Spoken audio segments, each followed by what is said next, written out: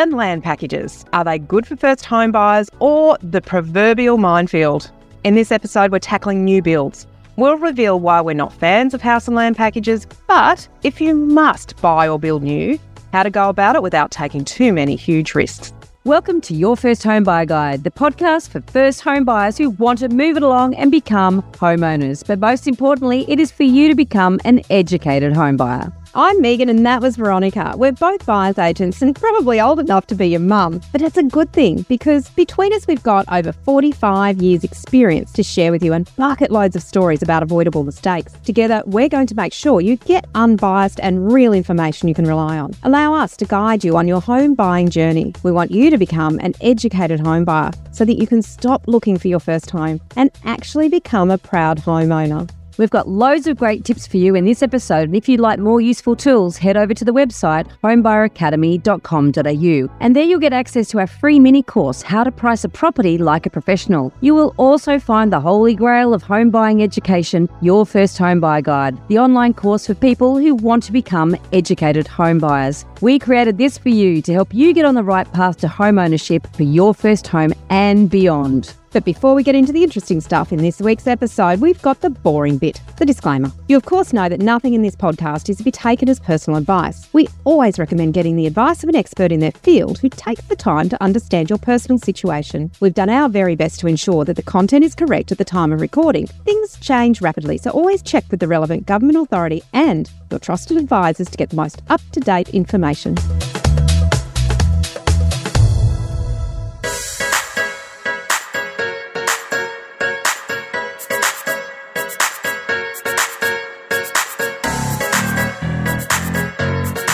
Today we're talking about buying a brand new house. Now we know that many first home buyers are very tempted to maximise government grants and buy a home that nobody has ever lived in before. So we want to make sure that you're well informed of the cons and the pros. But before we get into that, Megan's not only got a special house but a special suburb behind her. Do tell. Oh, look, there's something about the beauty of an established suburb that has big trees and character homes and lots of diversity around it. This is a typical new housing estate. It just chills me to the bone, honestly. I couldn't even imagine living in a place like this, but this is kind of what they look like, with no trees and lots of the same. Lots of grey roofs. That's all you see is grey road and grey roof. So yes. All I can think of is the heat. Oh, well, we'll get to that. Okay. So you're thinking seriously about buying into a new housing estate, despite the fact that we don't really like it, you do. And there are some obvious reasons why this could be an attraction or an attractive option. So Absolutely. Let's, I guess, run through some of those. Yeah, look, there's no doubt that there's a lot of things that are attractive for a first home buyer about a new house and land package. You know, there's the government incentives that are available that really are there probably to stimulate the building industry, let's be honest, but they can add quite a bit to what you've already saved. So you can actually potentially afford more when you purchase if you can take advantage of those incentives.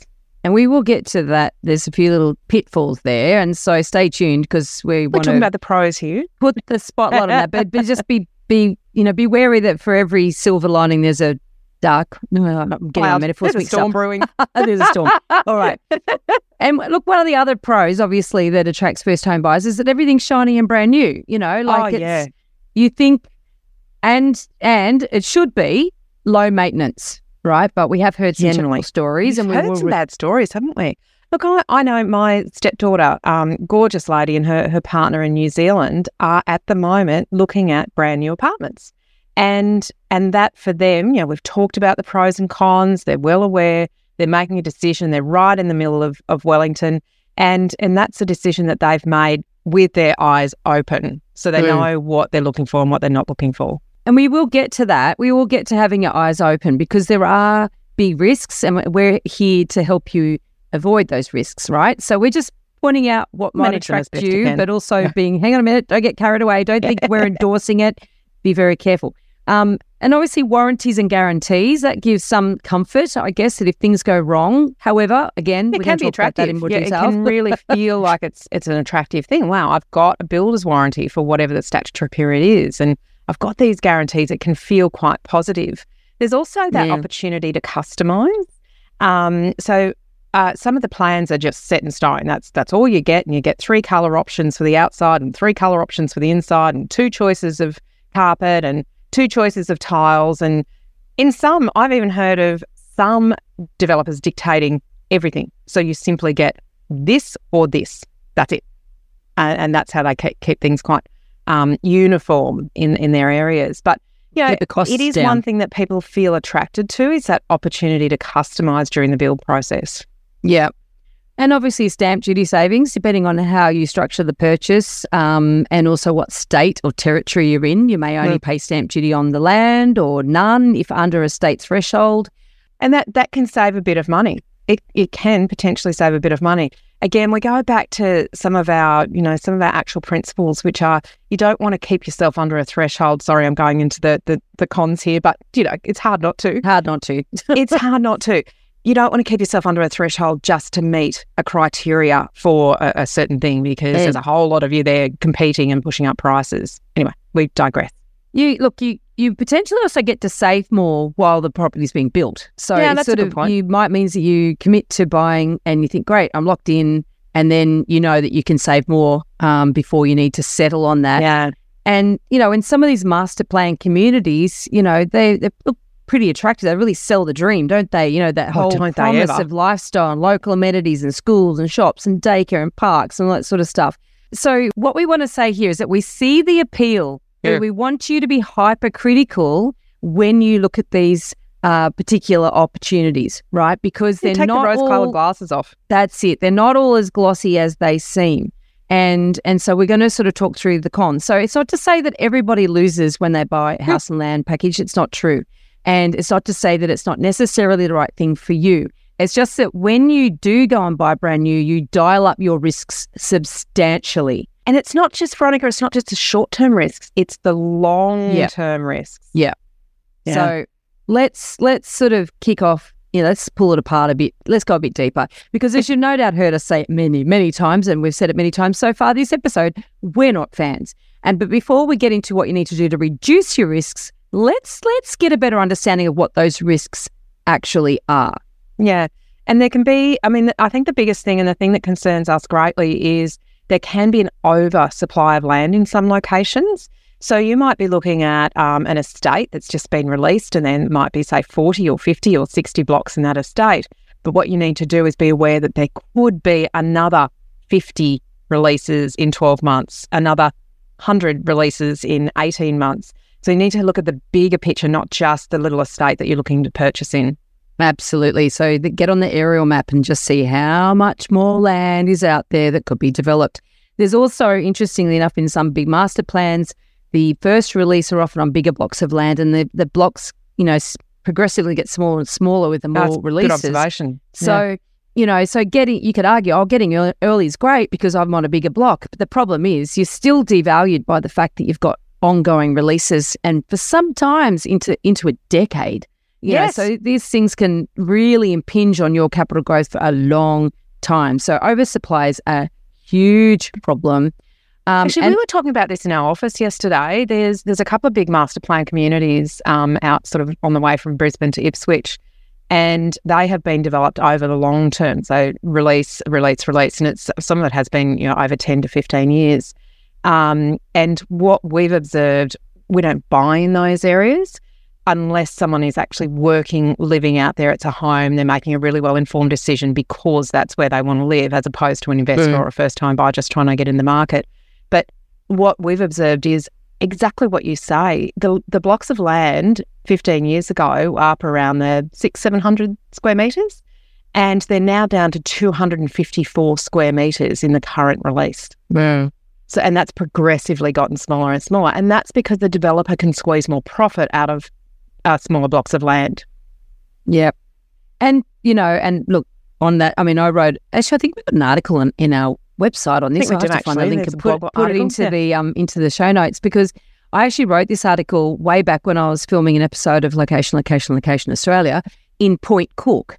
And I was like, I don't really want to help somebody buy out here. But I did sort of go through and I really pulled apart and teased out how to buy, the the best, when all the houses look the same, how to pick the best one to buy.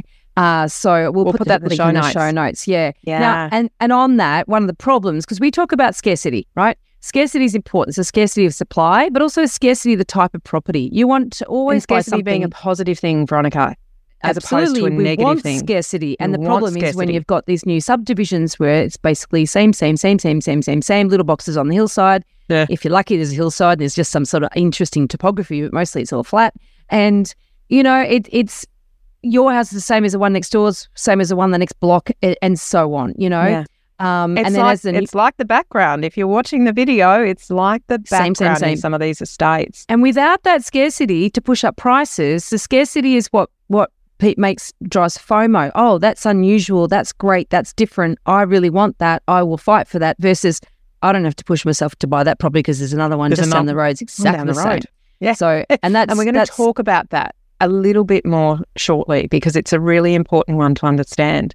But looking at the background and thinking about this same lots of boxes, usually how these estates are developed is everything is completely raised. So there is no trees, they completely take everything to ground level. They put in the road infrastructure. Generally, the electricity's underground, all of your underground services, water, sewage, all that sort of stuff goes under. So you've got just flat, baked land to start with.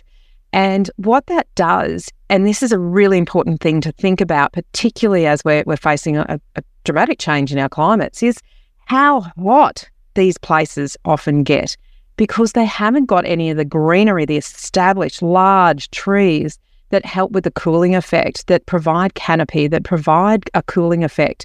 They can be really hot boxes. And you might plant some trees and think that's okay, I'll help absorb some of that heat over time. They take a long time to grow. It's called the urban heat effect, and some of these suburbs can be 10 degrees hotter than established areas with trees. And not only that, but you see the colour of the roofs in the video. If you're watching the video, you'll see it in the image behind Megan. What's trendy at the moment is monument. It's a colour-bond colour. It's a dark grey, and it is not good for the environment to have monument-coloured roofs. We should have light-coloured roofs, and that actually reflects more heat away instead of absorbing it.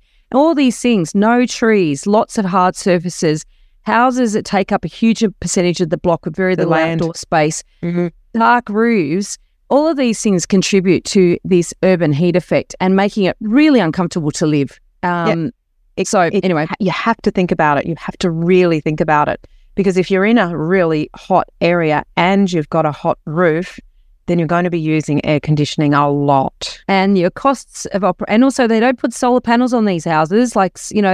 It's ridiculous that they're not, but they don't. And generally speaking, so you've got high energy costs, etc. We've got so many on our list. We should start to rattle them off rather than get into detail. Lack of infrastructure. Because we're passionate about it. I know. But anyway, poor build quality. This is really important, Veronica, because we're hearing it over and over and over, particularly in large scale developments. If you're not going with a reputable builder, you could run into difficulties. And whilst you might think, well, I've got a warranty, it's okay. If that builder goes broke, then what do? You could be tied up for years trying to get things fixed. To be honest, you're worse off if the builder doesn't go broke because you got to try and get them to come back.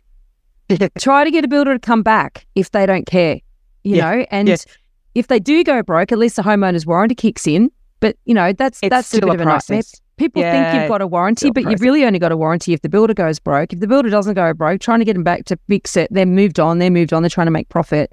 If you go back to episodes at 96 where we interviewed the site inspector, this is a guy in Melbourne who specialises in these inspections, pre-settlement inspections of brand new houses. It's mortifying. You should check his TikTok channel. All the stuff he discovers. So people assume that you're getting brand new and it's in really good condition and you don't have to worry about anything. It's like actually worse because if it hasn't been built well.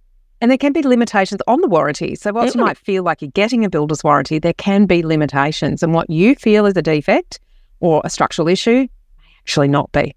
Now, someone else is making the profit. Someone else is making the profit. That's right. One of the things that we talk about, one of our Home Buyer Academy property principles is capital growth matters. Now, when you're buying new, it's actually someone else who's making the profit, not you.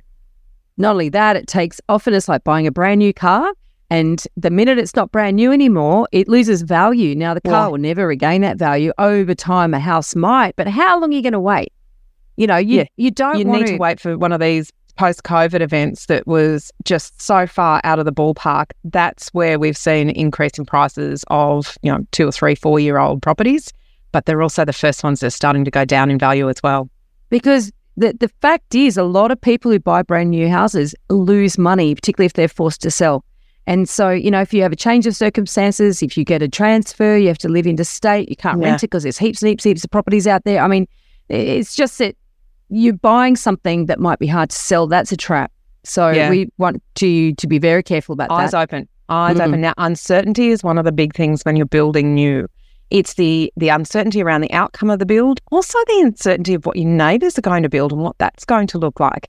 In an established area, you've got a bit of a feel for who's there, what they've done, what the housing styles are like, but there is an element of uncertainty when you're building new in a new estate. And quite often too, a lot of those new properties will be heavily pitched towards investors. Yeah. So what we've seen over time, the older estates, the first lot of investors, they get all their depreciation and all that sort of stuff, rent the properties out for a while, then they'll sell them to owner-occupiers, and then you start to see people taking pride in the gardens, and you actually start to see the suburb start to take shape and start to mature and get a bit of a personality and sort of get a bit of an appeal. But once again, that's a long time you have to wait for that whole process to go through, and it might not happen. It might not, because the whim of...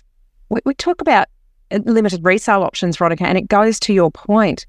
When you go to resell a property that you've bought new, they're not attractive to first-time buyers again because they can't get the incentives. So that part of the market is largely removed. They're not particularly attractive to upgraders. So mainly the interest comes from investors who also can give them a bit of a swerve because they don't get as great depreciation benefits as if they bought new. That's exactly right. So in reality, the key markets that were there for the brand new property don't exist when you go to sell. They've evaporated.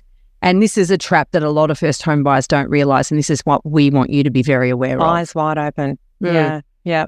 Now, we mentioned it, grants are there to stimulate the construction industry, not to give you a leg up into the market, and you're all competing for the same price range. So just be really aware of that. You can be forced into a position of overpaying because it's really not any negotiation wiggle room when it comes to brand new. It's just this is the land and this is the house. That's exactly right. And not only that, but often you hear stories, and I've heard this enough across the country to be fairly confident that it's pretty true, in that prices tend to rise to absorb the grants. You get the grant, the prices rise by the equivalent amount of the grant. So you're not really getting anything.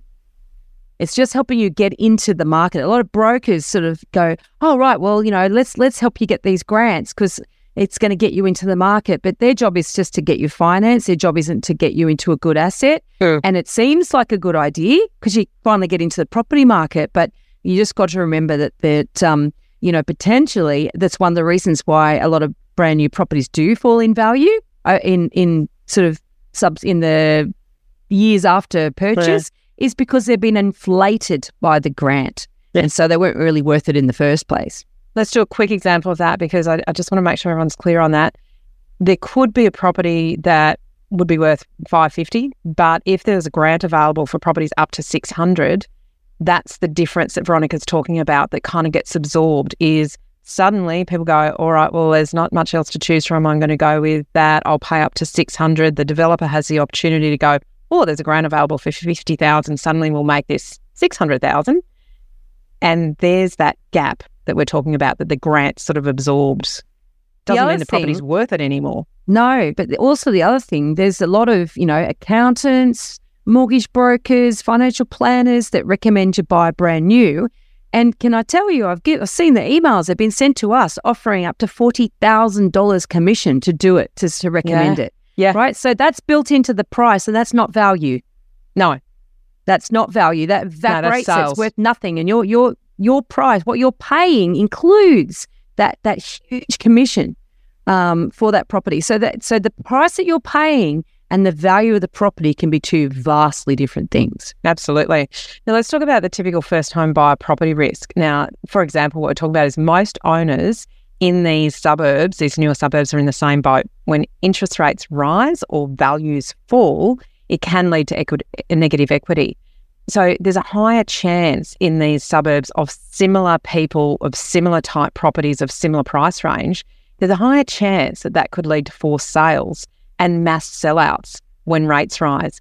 And what happens then is it puts downward pressure on prices, because people look at something and go, well, why would I pay $620 for that when I can get exactly the same thing for $580 over there, because they're desperate to sell. Yep. And this is what, when you hear things, you hear sort of news stories about the mortgage belt and about mortgage cliff and all that sort of stuff. These are the areas where that is absolutely prevalent and relevant.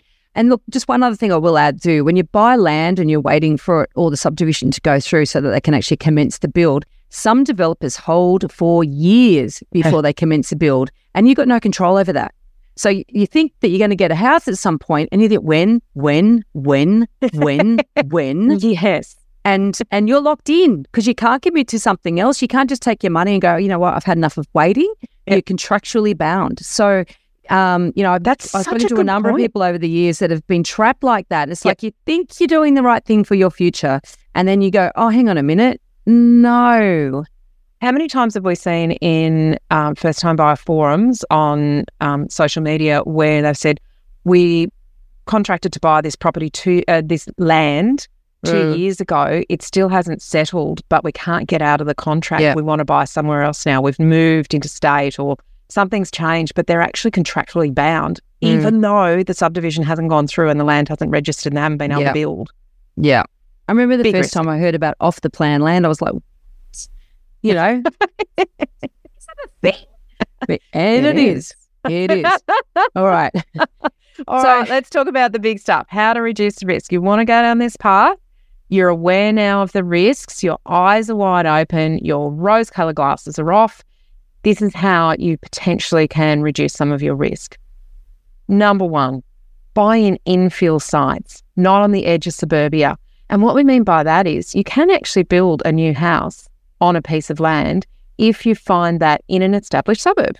So perhaps a house that you can knock down where you have only paid for the land value, not the value of the house that sits on it. And yeah, they do exist. They're hard to find, but they do exist.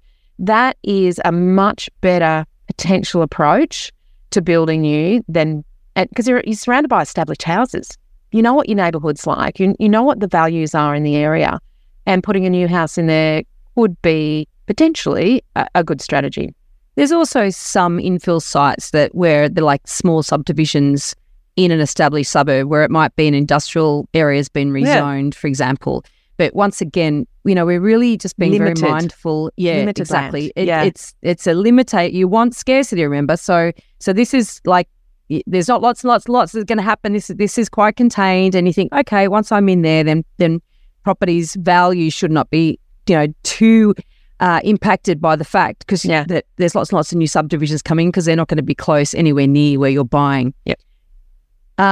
Use reputable builders. Now, we know it's quite difficult to necessarily know whether a builder is reputable. We did an episode back in 119 with somebody who specialises in this. Yes. So go back and listen to that and just sort of get some understanding of that. But certainly you need to make sure that you are working with reputable builders. And I know that's difficult to do, and we're not even going to sit here and tell you how to work that out because that's a very, very difficult thing to do. But, there are definitely red flags to avoid with some builders. So if there's red flags, just don't go there. Yeah. On that, actually, we really talk about the value of having a good advisor who is an expert in their field. So collecting your team around you. When you do your first home buyer guide and you understand all the steps in the process, you understand that gathering your team around you is one of the first steps you need to do. There are experts out there who specialise in providing services to people who are looking to buy and build, so house and land packages. And I think that was Kerry, yeah. So there are people out there. We have interviewed Kerry. This is her job. She actually works with people, and she's that conduit between the developer or the builder and the buyer who has and is very aware of all of the risks associated. So definitely worth thinking about getting an expert on your side who is looking after your interests. Yeah, and on that, the expert is a specialist solicitor or conveyancer who specifically works in the new build space, because the contract is going to be heavily weighted against you because it's going to be put together by a developer who has access to the top tier lawyers. You want to make sure that you fully understand your obligations and understand all of the risks. And if the solicitor or conveyancer you're using is not used to dealing with these contracts, they won't necessarily recognise what's in there that you need to be fully aware of. You and I have been in the buyer's agency industry for a long time, 15, 20 years, and we have seen a lot of things, but we would never provide advice on house and land packages because it is not our area of expertise. So if you are talking to a solicitor or conveyancer and they say, I've done a few of these, not good enough, not the right person for you. We want hundreds. They want to have, you want to be saying, can you tell me about a situation where something went wrong? And if they can rattle off a few examples of, this happened and this happened, then you're probably on the right track. You really want to interview them to make sure that they know the ins and outs of these and they've been through enough problems with buyers, because they come up, right? The solicitors aren't going to be able to avoid these completely for you, but they can help you when things go wrong. And if they're experienced. Yes, and what's just jumped into my mind is do not use the one that the developer recommends that you use. That's a good point. Because they will have done heaps, but they're really or not the mortgage broker, that focused. What the value are. Find your own, right? Do not go and use the one that a developer recommends. It's so simple. All you have to do is use our building inspector, use our lawyer, use this, it's like, no. Conflict of interest. Absolutely. And on that, have a handover inspection to identify the defects prior to settlement. Okay, so, if you're in Victoria, you can check out Site Inspector and see. He's thorough. There are different organisations all around the country. And if their job is to actually go into brand new properties and identify the defects. Yeah. Now, allow for a lot longer and more money than expected for the build because, people on fixed contracts when, were caught out when material costs suddenly rose a lot and they had to be renegotiated rather than basically have a half-built house, right? So that's a worst-case scenario. But basically, you need to allow for contingency. It is better to be pleasantly surprised and severely out of pocket. Absolutely. Or have ended a lease or have a lease ending, expecting to move into a property and know where to go. Yeah. So absolutely better to have a bigger picture that says, okay, well, maybe it's a 9-month build, but let's allow 12 months just in case. And of course, our weather patterns at the moment are just extraordinary. Getting tradespeople can be very difficult, particularly if they go to emergency situations. So, just allow a little bit more. And then if you move in before you expect, wait. Okay. Talk to the builder through the process or before the process. Talk to the builder about when you can visit the site to check progress, because some builders will not allow you on site. And if your expectation is that you are going to be able to, you need to have that expectation reset. So don't assume that you can go there and look at the property anytime you want. Actually talk to the builder and developer about when you can access. Yeah, and talk to your broker too and really understand how that finance will work. Is it going to be a construction loan, for example? Because they're very complex and there's certain milestones and all the rest of it. So you just need to appreciate and understand how that's all going to be structured and when you're going to be up for the money as well. Yeah. And be aware of that time frame and making sure that your approval lasts long enough and all of that sort of stuff. So really get across that before you commit to anything. Absolutely. So key takeaways, there are some pros in buying and building new. There are a lot of cons. You need to be aware of them. Take your rose-coloured glasses off and make sure that you are approaching this with a good long-term mindset. Make sure that you get the right advice from the experts in their field. Don't go with what the builder or the developer recommends in terms of your team. And make sure you understand the process, start to finish, every step of the way. Because if you get anything wrong in this process, you could potentially end up either stuck in something that you don't want, unable to get rid of it or offload it, or with negative equity and trying to work out how to get out of something that you actually can't afford to. A lot of people think that a house and land package is like the easy solution. And I guess what we would do is caution you against that. It's not easy. And in fact, if it is easy, what's easy to buy can be difficult to sell. So it's actually that in itself is a red flag. So don't look at it as an easy solution. You need to do the work just as much as you're going to do the work if you're buying an established property. This is not going to make your journey into your long-term property journey any easier if you get it wrong. It's going to make it worse. Absolutely. Quick note, you might think that we cover everything you need to know in these podcasts, but a word of warning, we do not. We just scratch the surface. If you really want to be an educated first home buyer, you need to learn all of the steps and how to do everything in the right order. And that means doing our course, which is called Your First Home Buyer Guide. And let me tell you, it only costs $990 and you get direct access to us to help guide you through your negotiations. Now, trust me, trust us. We're real estate agents. You will overpay by a hell of a lot more than $1,000 if you do not know what you're doing. In this episode, we've only touched on a tiny part of the huge amount of things you need to know to become an educated first home buyer. There is so much more for you to do.